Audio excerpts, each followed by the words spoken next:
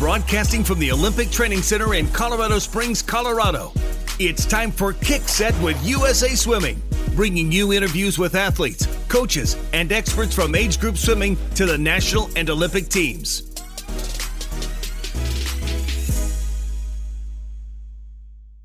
Hello and welcome to Kick Set. I am your host for today, Dan McCarthy.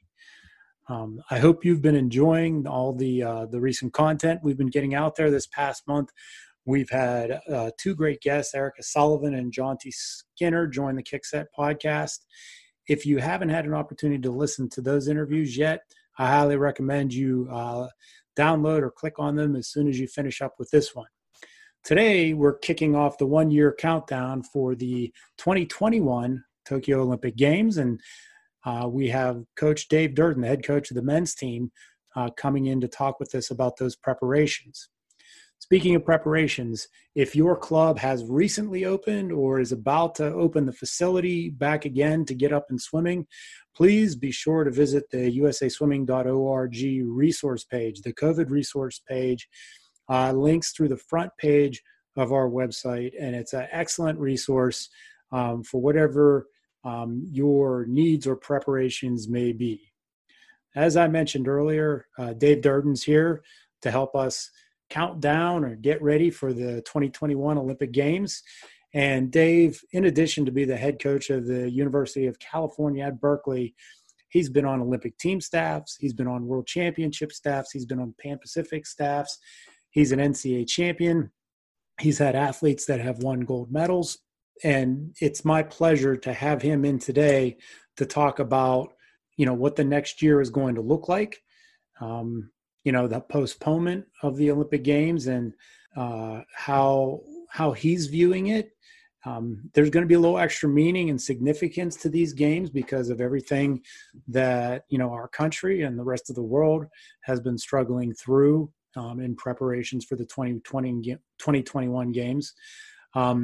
Cal had, their own set of challenges in handling the quarantine, and Dave offers some insight into how they handled it, and also some really important background and insights regarding social justice and how important that was to his team these past couple of months. Also, please, make sure you listen to the whole podcast so that you get an opportunity to hear how Dave ended up at the University of California, Berkeley, his path from a swimmer in Texas across the country and, the head coach of that program. Well, I hope you enjoyed the podcast, and let's take a listen. Dave, how you doing today? I'm good. I'm doing well, thanks. Okay. Well, this podcast is officially being launched as our kickoff as 1 year out from the 2021 Tokyo Olympics. And you're here to kind of get us started as the head coach of the men's team. I assume this is just one more year of super excitement for you. Yeah, it's I wouldn't say super excitement because it's going to be hard to sustain that for the next year, but certainly excited. Anytime you have that idea that you're a year out, then kind of the heart rate goes up a little bit, purely because of the excitement of what's coming. So yes, excited. I will be super excited when we get to April of next year, May of next year, as we get closer to the trials. You kind of talked about like being able to sustain it. One of the things I've been thinking about, there's never a good time to have a pandemic. However, this was about the best timing we could hope to get. If it had happened any earlier, we would have had a much longer period of time wondering if it was going to be postponed or not. If it happened later, we might have all shown up. Yeah. I mean, again, it's never a good time for a pandemic. It did come at an awkward time in terms of the NC2A season and just having that meet, especially for seniors or for swimmers that have qualified for the first time, swimmers that have never experienced an NC2A championship, to have that canceled. is tough for those athletes. If you look beyond that into the international calendar, yes, I mean it was probably as good a time as it could have happened. I know it's kind of weird to say in terms of a pandemic, but it had you been a couple weeks out of trials and then kind of that come down, that excitement, that prep, that getting ready to race, that would have really kind of had been a bigger and emotional kind of punch in the gut for athletes that were training for 4 years for this moment. It's one thing to get that punch in the gut from an NC2A season, but the NC2A meet happens every year. The Olympics happens once every 4 years, and even though the Olympics were just postponed and not canceled, it would have been a bigger punch in the gut had that had the same timing as the NC2A meet, 2 weeks out, and then all of a sudden it's like, okay, we're gonna pause. You mentioned the international calendar, and for the foreseeable future, there aren't any international events, and it's likely that the Olympics could be the first international event, maybe in any sport, come next July. So is that going to add any meaning to representing the U.S. as we come out in perhaps our first international representation since the entire world quarantined? Yeah, I mean, I think it adds a level of significance. I don't think, I mean, I think it's even going to be more and more as we go from where we are right now, a year out, to where we'll be in Tokyo or even at our trials meet. The level of significance of being of representing the United States. I mean, I feel like we've got work to do as a country from where we are right now, and to go through the adversity as as citizens of this country with the pandemic, with acknowledging the social injustice that has just kind of hit you in the face right now. It's like, okay, you know what, we've got to do better. We've got to do more. With us just as human beings, we've got to be better. We've got to do more, and taking care of that responsibility is something that I think is really going to bind us together going into an Olympic Games. And as I said, I mean, as we sit right now, we still have work to do with that. I mean, it's not, talking about it is one thing. It's just the action of that is another. And I think it allows us to take down some barriers and to talk about some things as a group, as an Olympic team going into a Tokyo Olympic Games. And if we really kind of mean what we say, and we really want to be kind of change agents in what we do, I think it adds a level of significance to how we're representing our country in Tokyo.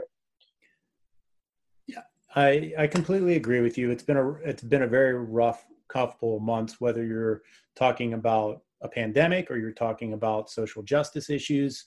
And I think we had a little appetizer of this at Rio.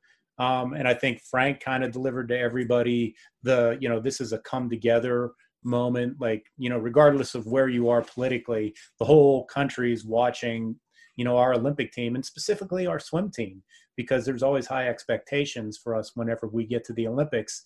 Do you think that's an opportunity for that to be magnified in 2021 in Tokyo, to demonstrate our unity, our resiliency, whatever adjective you want to use? Yeah, I mean, I can, distinctly remember in 2016, I mean, Frank had a great moment with our Olympic team as we were outside of the Olympic Village, and as a group, collectively, we sang "God Bless America," and that was a come together moment. As we get to 2021, I think it's going to look a little different, and how we bring the group together. And I mean, I think we're gonna need and utilize every day that we have between our trials and the Olympic Games to really forge that spirit that was created in 2016 that propelled us to success in Rio. And I'm going to lean, heavily on the people around me and the experiences that others have had, because, I'm certainly, no expert when it comes to this. I mean, in working with my own team, I'm still, every day trying to get better with what's going on around the world for us and what's going on in our country for us to be better humans, to be better people, to be better in our case, to be better men, and I guess the last thing on that priority list would be better swimmers. I feel fortunate that we have time, but I also am fully aware that if we're not actively working on it, it's gonna sneak up on you pretty quickly as we get to trials, and subsequently as we get to the games. So talk about being super excited for that. I mean, or even being excited, it's just kind of causing me to pause and just trying to be more thoughtful and what that looks like, and be more educated in what that looks like, and again, just kind of rely on experiences of others around us to help us be a better team going into 2021. You mentioned, when I mentioned international competition, you talked about, well, let's make sure that we check some boxes here in the United States first. And then, what am I doing with my own team? A lot of these solutions begin locally. They begin like with what are you doing? And then you also talked about like the gut punch of the NCAAs being canceled, and then the ensuing months after that. So within your small bubble of athletes and your staff and your family, how has Cal Men handled the last couple of months? Yeah, we've done a lot of listening to each other. So Zoom is our new friend. I feel like we can get a little zoomed out every now and then. So we've backed off on that on different points in times. But just trying to listen to each other talk, trying to really create a plan of action, create a vision for where we want to head during these times, and I don't for a moment think that that we've got it figured out at all, with every day it changing. And I'm Dan, I'm such a person that hates communicating what we do and where we are through the medium of social media, through the medium of electronic communication. I mean, it's so impersonal that you can create any narrative that you want. You don't need the facts to get in the way of that. You can create whatever narrative you want. So I like when we are, as a group of guys, are together, and that's how we coach. That's how we work with our guys, and so it's been a challenge for me to use Zoom or just something as simple as kind of email communication, group me communication, whatever we're doing in that sort of medium to really connect with our guys, because I don't think you can really convey empathy and understanding through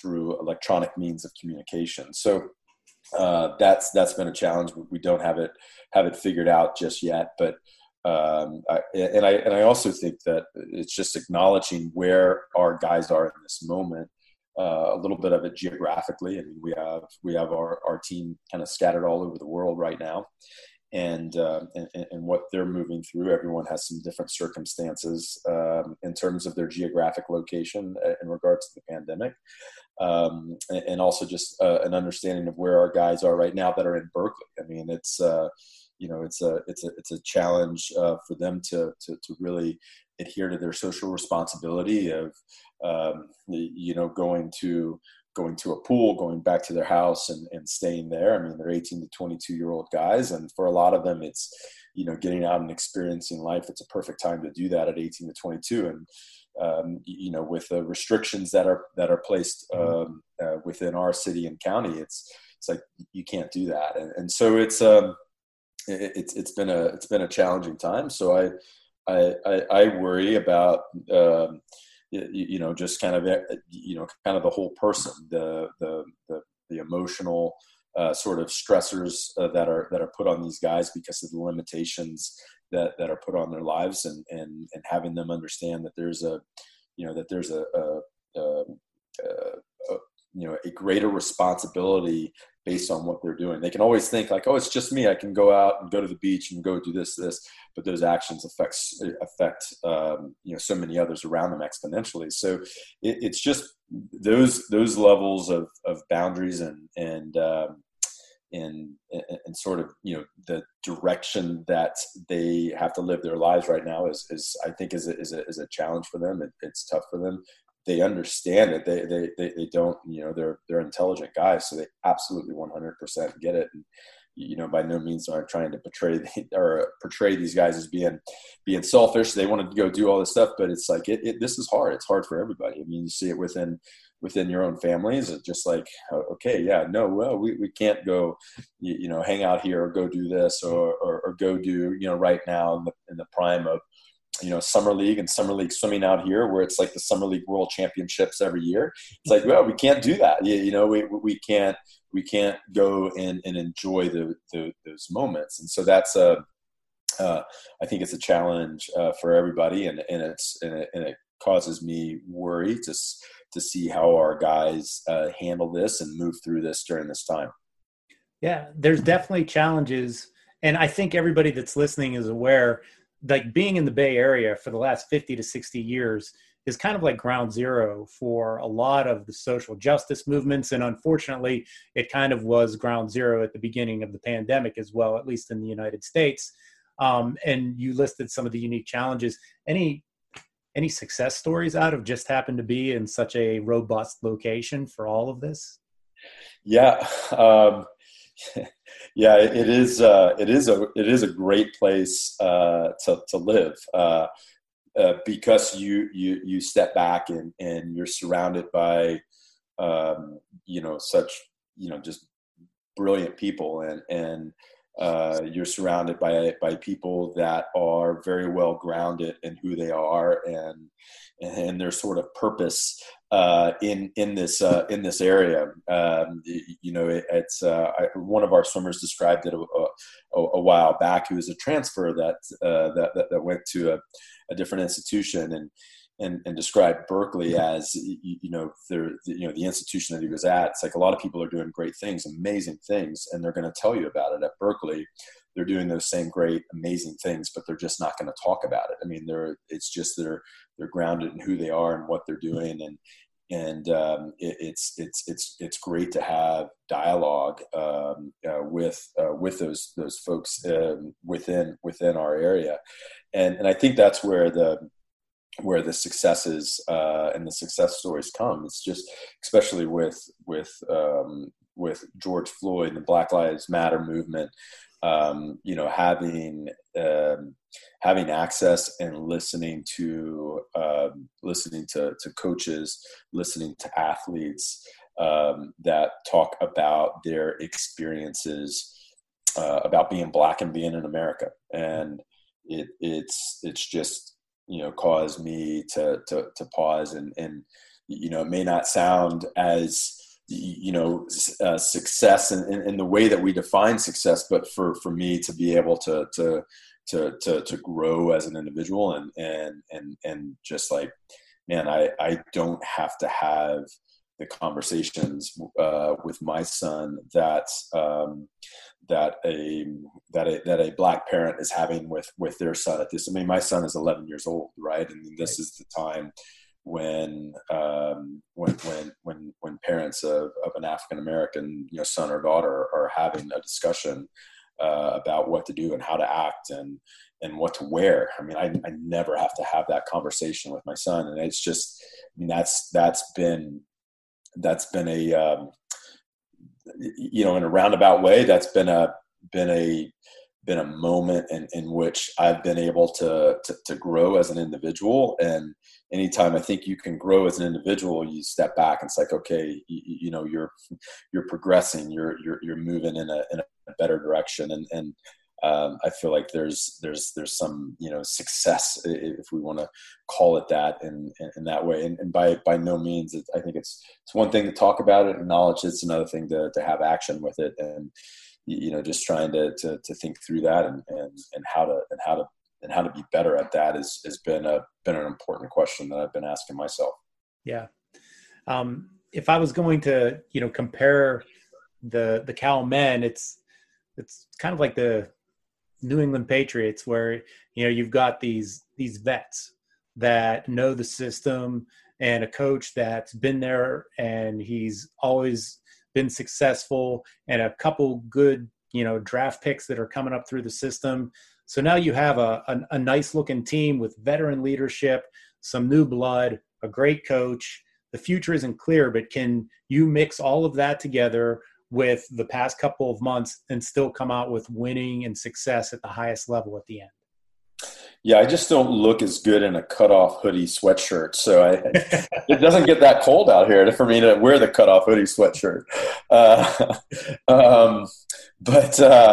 Yeah, I mean, I think we benefit from that. I think we benefit from having a very diverse culture within our team, a very diverse,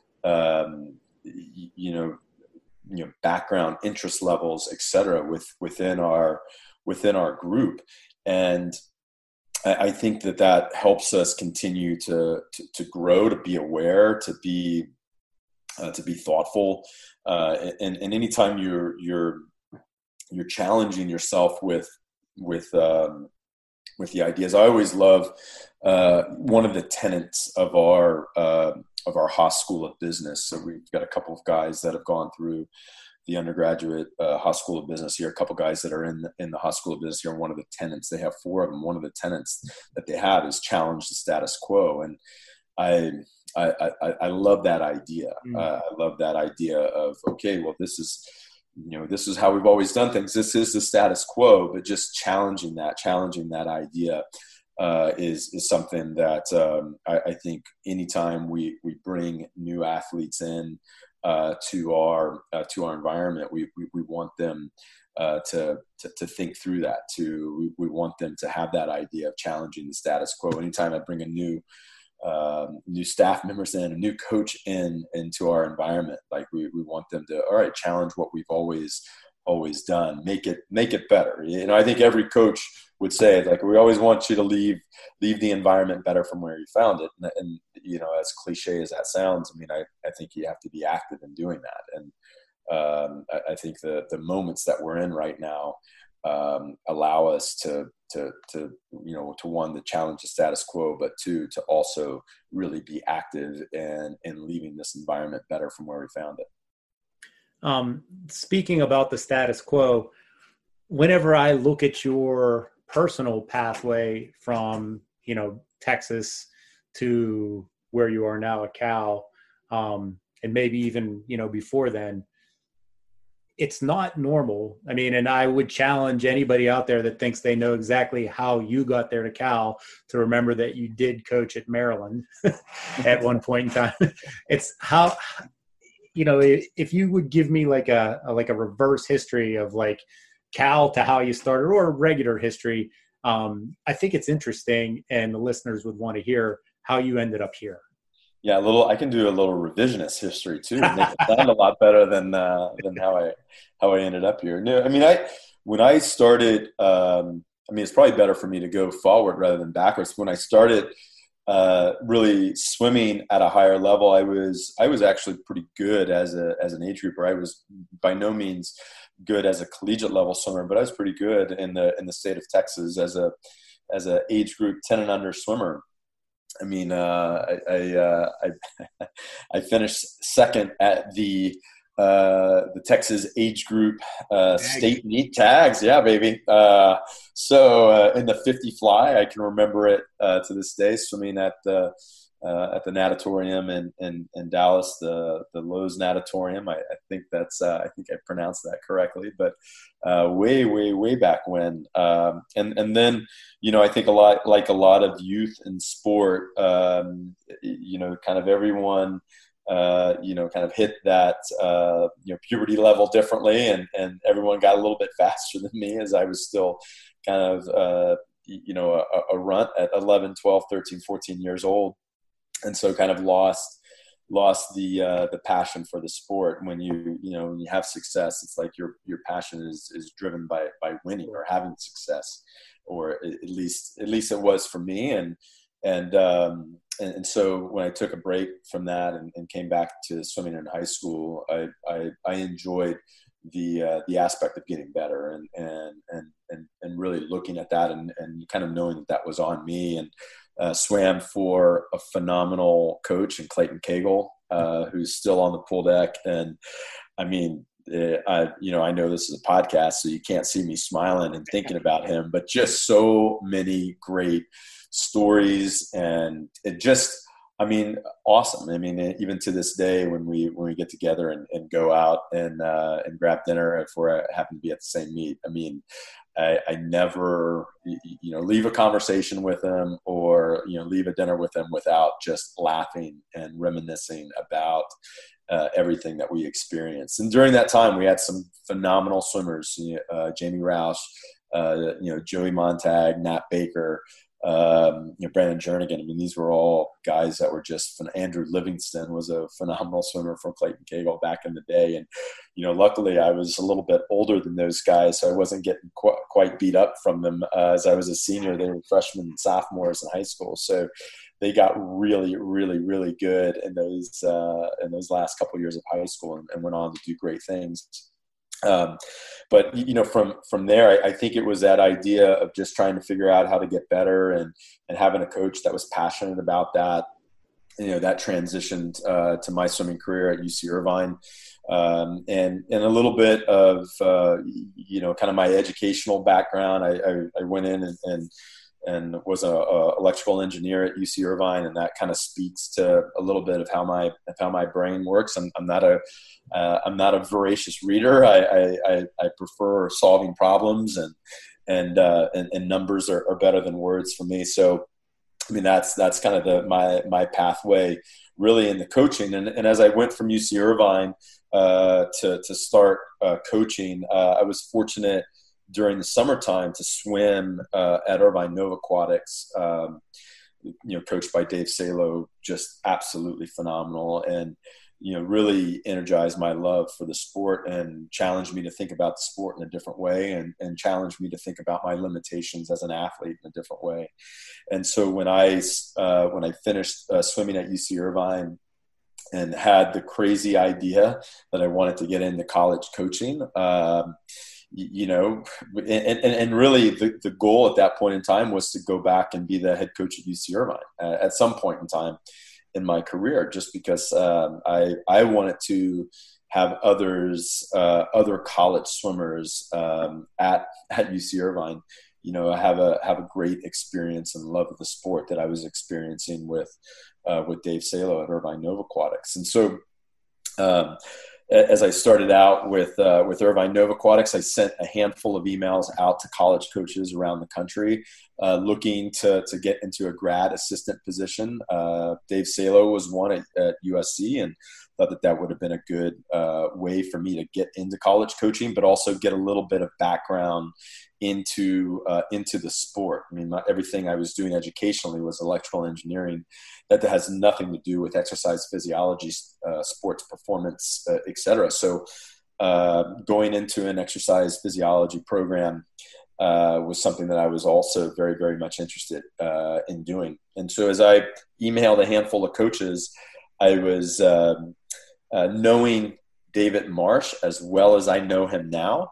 I'm really surprised I got an email back from him within 24 hours. Normally it's like, 2 weeks or whatever. And, if David's listening, hopefully he's chuckling. It was just timing and it was meant to be. And I went out and visited campus and visited the academic program. And knowing what little I knew then at 24 years of age about college swimming and about, how things, work in terms of, college staffing and et cetera. I mean, it was just very, very, very fortunate for me to be there. And, 5 years there from 2000 to 2005 really put me in a spot to be the head coach at Maryland. And I knew that being a head coach was a stepping stone to help me to be a head coach at a program that could compete for and hopefully win national titles. And I just felt at the time there were a handful of programs that could do that. And in my mind, I had it as Maryland being a sort of a 5 to 10 year process for me to work through in order to be a head coach at an institution like Cal. But again, it was sort of, fate had an interesting way of working out. 2 years into Maryland, Sandy Barber, who's the AD at Penn State, who was the AD at Cal at the time, reached out to me at Nationals in Indianapolis in 2007. I had a great conversation with her. I remember calling my wife and kind of, reliving the conversation that I had with Sandy and then, kind of 2.5 weeks went by. I didn't hear anything. And, in my mind, it's like, okay, no big deal. It's like, I'm at Maryland for 5 to 10 years. And then Sandy called, I flew out for an interview and long story short, ended up at Cal. And so now, going into my 14th season at Cal. And again, it's you only know what you know. And as I look back at it now, I don't know if I would have hired me, 13 years ago, but I'm fortunate that Sandy and Teresa Gould saw a lot in me, and probably more than I saw in myself, and offered me the position. So hopefully that gave you a rather long, extended history of how I ended up where I am. But I'm thankful for it because I know that there's a lot of things that had to fall in place for me to be here. I didn't realize it at the time, but as you get a little bit older, I'm not old. I never think of myself as old. I have a vision of myself being in my mid-20s still. And it's probably because it's the level of humor that I have with our guys. But, it's as I know a little bit more and a little more experience, I know that a lot of things had to fall in place. And I had a lot of really good people helping me along the way to get here that, I didn't know what they were doing at the time. But now as you kind of step back, that they were very instrumental in helping me to get to where I am. Sure. First of all, my picture of you in my head is always with Cal on your shirt. So for me to even try and think back to other institutions is almost impossible. And for those listening that are in coaching or thinking of getting into coaching, you kind of, you mentioned it in passing, but just the idea of like, I'm going to email a couple people and see if they write back to me. You never know. Yes. So, it's like that could be the start of maybe not a job, but at least an important relationship that helps you as a coach somewhere down the road. So reaching out is always really valuable. And then you also mentioned, Coach Salo and Coach Marsh, who I would say, they're mentors. They were people that helped guide you along the pathway. Any other mentors along the way? Yeah, I mean, and I had a mentor, and I say had in the past tense. He passed away in 2018. Ken Ravizza, who's a performance psychologist, and probably one of the country's most renowned performance psychologists. passed away in 2018, and we started working with him as a team in 2014. And just very instrumental to have somebody outside the sport, but somebody in sport, be able to help with, where our program is, some of the things that we're struggling with, how to phrase things, and there's still a lot of revisit isms that I use to this day, and it was great, and it was so valuable for me to have, for one, to have Ken work with our team, and he would come in, a couple times a year, Skype a couple times a year with our guys. But it was more important for me to touch base with him, once or twice a month over the phone, and just saying, hey, how are you guys doing? Where are you at? That sort of deal.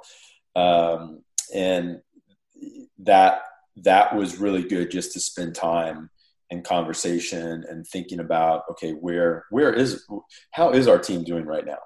And evaluating that, and evaluating where we need to head, and utilizing his experiences as a performance psychologist, his experiences in working with other teams, and bringing that into our dynamic, and having time and conversation where he would, present ideas, and I would say, I don't like that idea, and this is why, and we would discuss that and talk through that, and then him coming up with, well, how about this? Like, yes, that's all. It was so good for me to have someone like that could really talk about their different experiences, and again, from outside of the sport, right, and bring it into our sport was so valuable. I would sit there and watch. He was a longtime Joe Madden guy. So when Joe Madden was with the Tampa Bay Rays, and then went to the Cubs as the manager. So when the Cubs were in town playing the Giants, go to a baseball game and just watch the game through how he was watching it. And he would talk about different guys and what they were working on, and just the different, analogies he would use with different athletes because of their personalities. It was interesting. I mean, it was really interesting to hear, and so he was an important mentor for me, and was very important in working with our team. And so that was really one of the things that I took away from my time with Ken, is just having a mentor outside of the sport of swimming. Having mentors within the sport is awesome, because the depth and the breadth of the conversation can be bigger and greater. But having a mentor outside of the sport is equally, if not more, important to have. And so Ken was huge for me in that way. I'm sorry Ken died, because losing an important mentor is like, it's almost like losing a parent sometimes, because they become confidence in a certain part of your life that you don't share with everybody. So I'm sure that was hard for you. And I'm glad you still have people that you can lean on, and you still have family and that sort of thing. So that's nice. So you've lived in many places throughout your career. You kind of like were developed in Texas. Are your sports allegiances tied to Texas, or have you picked some up along the way? Yeah, I've got to be careful on how I answer this. Don't say the Astros, man. No. Yeah, it's not a good time to be an Astro fan. It was a great time in 2017. At the end of that, it was a great time to be an Astro fan. But I grew up going to the Astrodome, and baseball being a big part of my life, and growing up and playing baseball. And so, that was an allegiance that I've carried with me. Being in Maryland in 2005 when the Astros were in the World Series. And just forcing myself to your experience this with being on the West Coast is the best way to watch sports, because a 7 o'clock tip, on the East Coast, or 8 o'clock tip, or whatever it may be. I mean, it's still 5 o'clock out here. Man, I can stay awake, and so just forcing myself to stay awake to watch that World Series in 2005 was a challenge. And so I'm not going to talk about anything beyond 2017, but just seeing them, win the World Series in 2017, and obviously now, understanding the circumstances behind that, certainly, taints that and dampens that. But that excitement in that moment, in that time, was just pure joy when they won in 2017. It was awesome. Again, I'm not I'm not for a moment saying that I still feel the same way about it as I did then, but in that moment it was wonderful. And then just kind of following the Rockets. It's always tough to say that out here in the Bay Area with kind of the Rockets Warriors rivalry over the years, but that was always a huge thing for me to follow.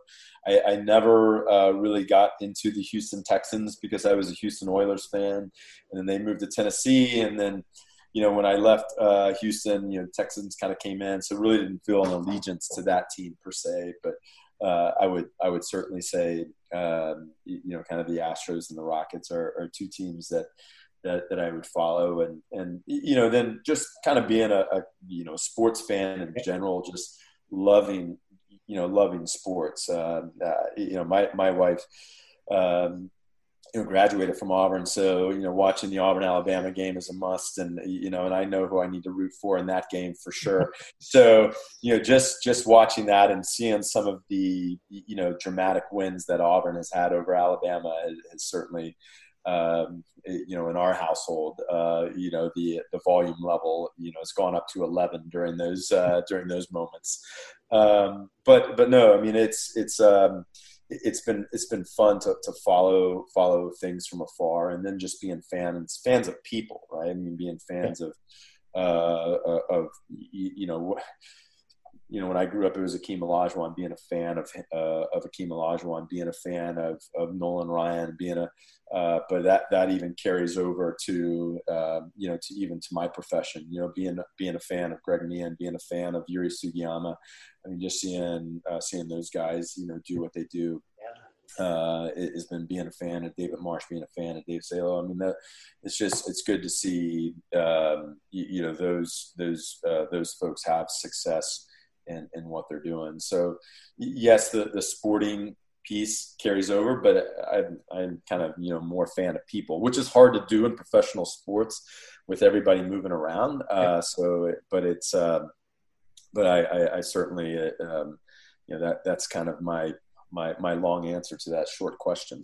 No, that's a good answer. And it kind of leads into, we in USA Swimming are preparing perhaps to start getting into some local competitions and, having our sport return to something that looked like it did before with some, competition meets.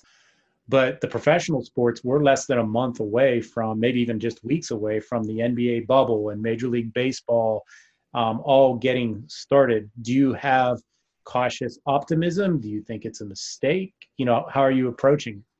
Yeah, cautious optimism, right? I mean, I think I love that live sports are on now. I mean, I'm watching MLS soccer for the first time because I just want to see some sport, and it's been fun to see the PGA Tour kind of come back and get going. It was great to see Colin Morikawa win last weekend, Cal Bear, getting it done. It was a great playoff, but it's interesting to watch. Like even in that moment, and knowing that sports will not have fans, something as simple as PGA Tour golf with no fans out there when Justin Thomas sinks a 50-foot birdie putt, and you can hear him screaming.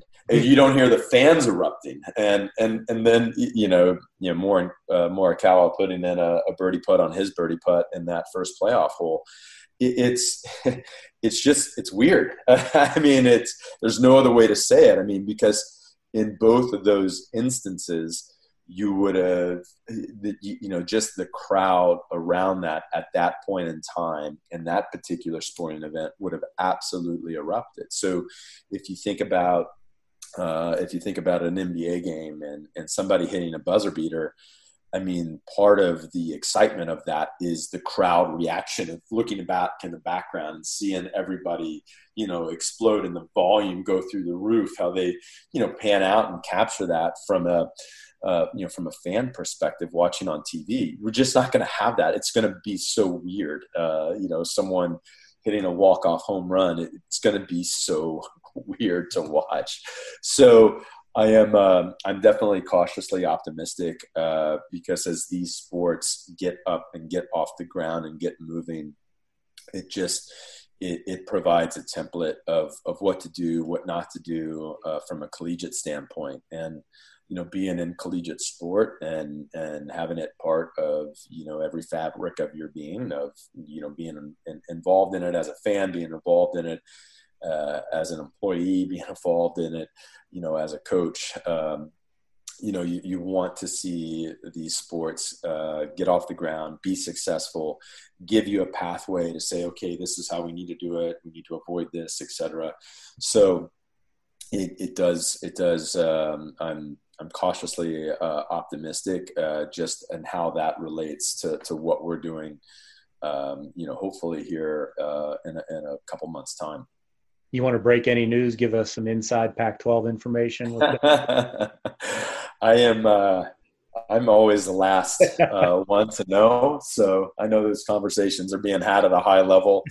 I always think back and chuckle about our former men's basketball coach here at Cal, Mike Montgomery.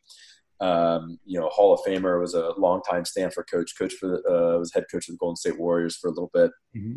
But Mike Montgomery would always, walk down the hallway and stop in and say, Durden, your job is the easiest. You just yell at him to go back and forth faster, and that's it. That's all you have to do. And so, your job is super easy. It's like I have to diagram plays and figure out. I've got a defense going, that I have to figure out.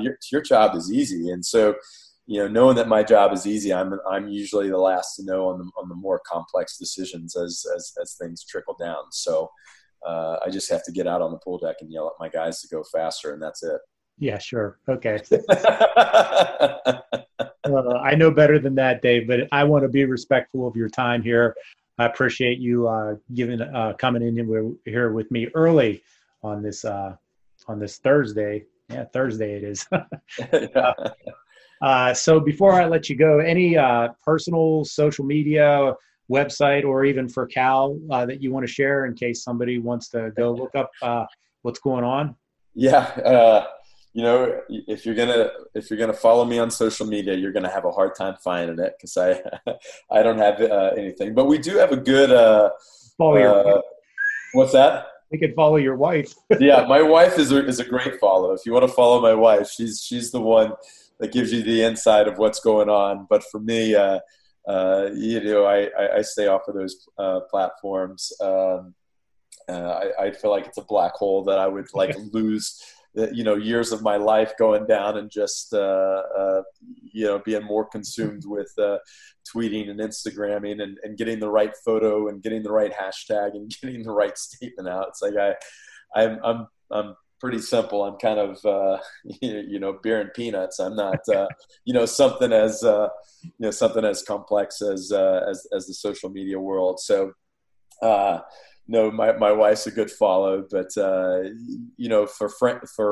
fans of our program, I know calbears.com, and I know that our media folks do a phenomenal job with keeping everybody up to date with what's going on with Cal Swimming through that Instagram, through that Twitter handle, and I don't even know what it is. I don't look at it, but I know that they're out there doing a good job because I hear from my wife, oh yeah, that was a nice story here, or that was a nice photo here, or they're doing a great job with this. So I'm sure you can find that. Yeah, I'm sure you can find that if you go to calbears.com and follow Cal Men's Swimming on Instagram or follow Cal Men's Swimming on Twitter.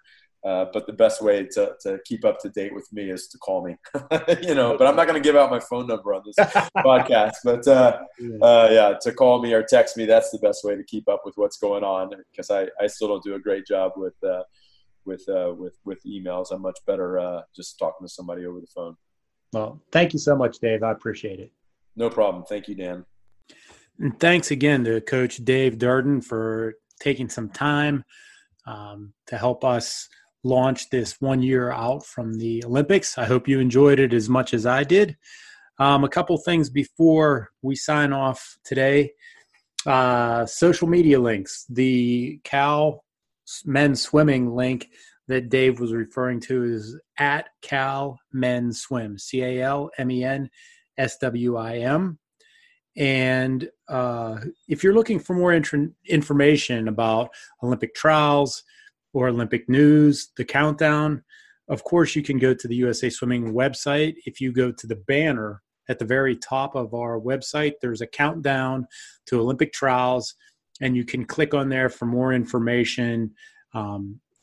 And if you're looking for specific information regarding the Olympics themselves, the site to go to is olympic.org/Tokyo-2020. So once again, that's olympic.org/Tokyo-2020. Thanks for listening today. I really appreciate it, and I hope you're enjoying it. Regardless of what service you use to get your podcast, please make sure to rate and review. I read the reviews, so please, feel free to share. And I hope you have a great week, and check out all the links as we get ready to launch this 1 year out from the Olympic Games. Thanks for listening to Kickset with USA Swimming. Check out www.usaswimming.org/Kickset for more episodes, and add Kickset to your favorite RSS feed or iTunes.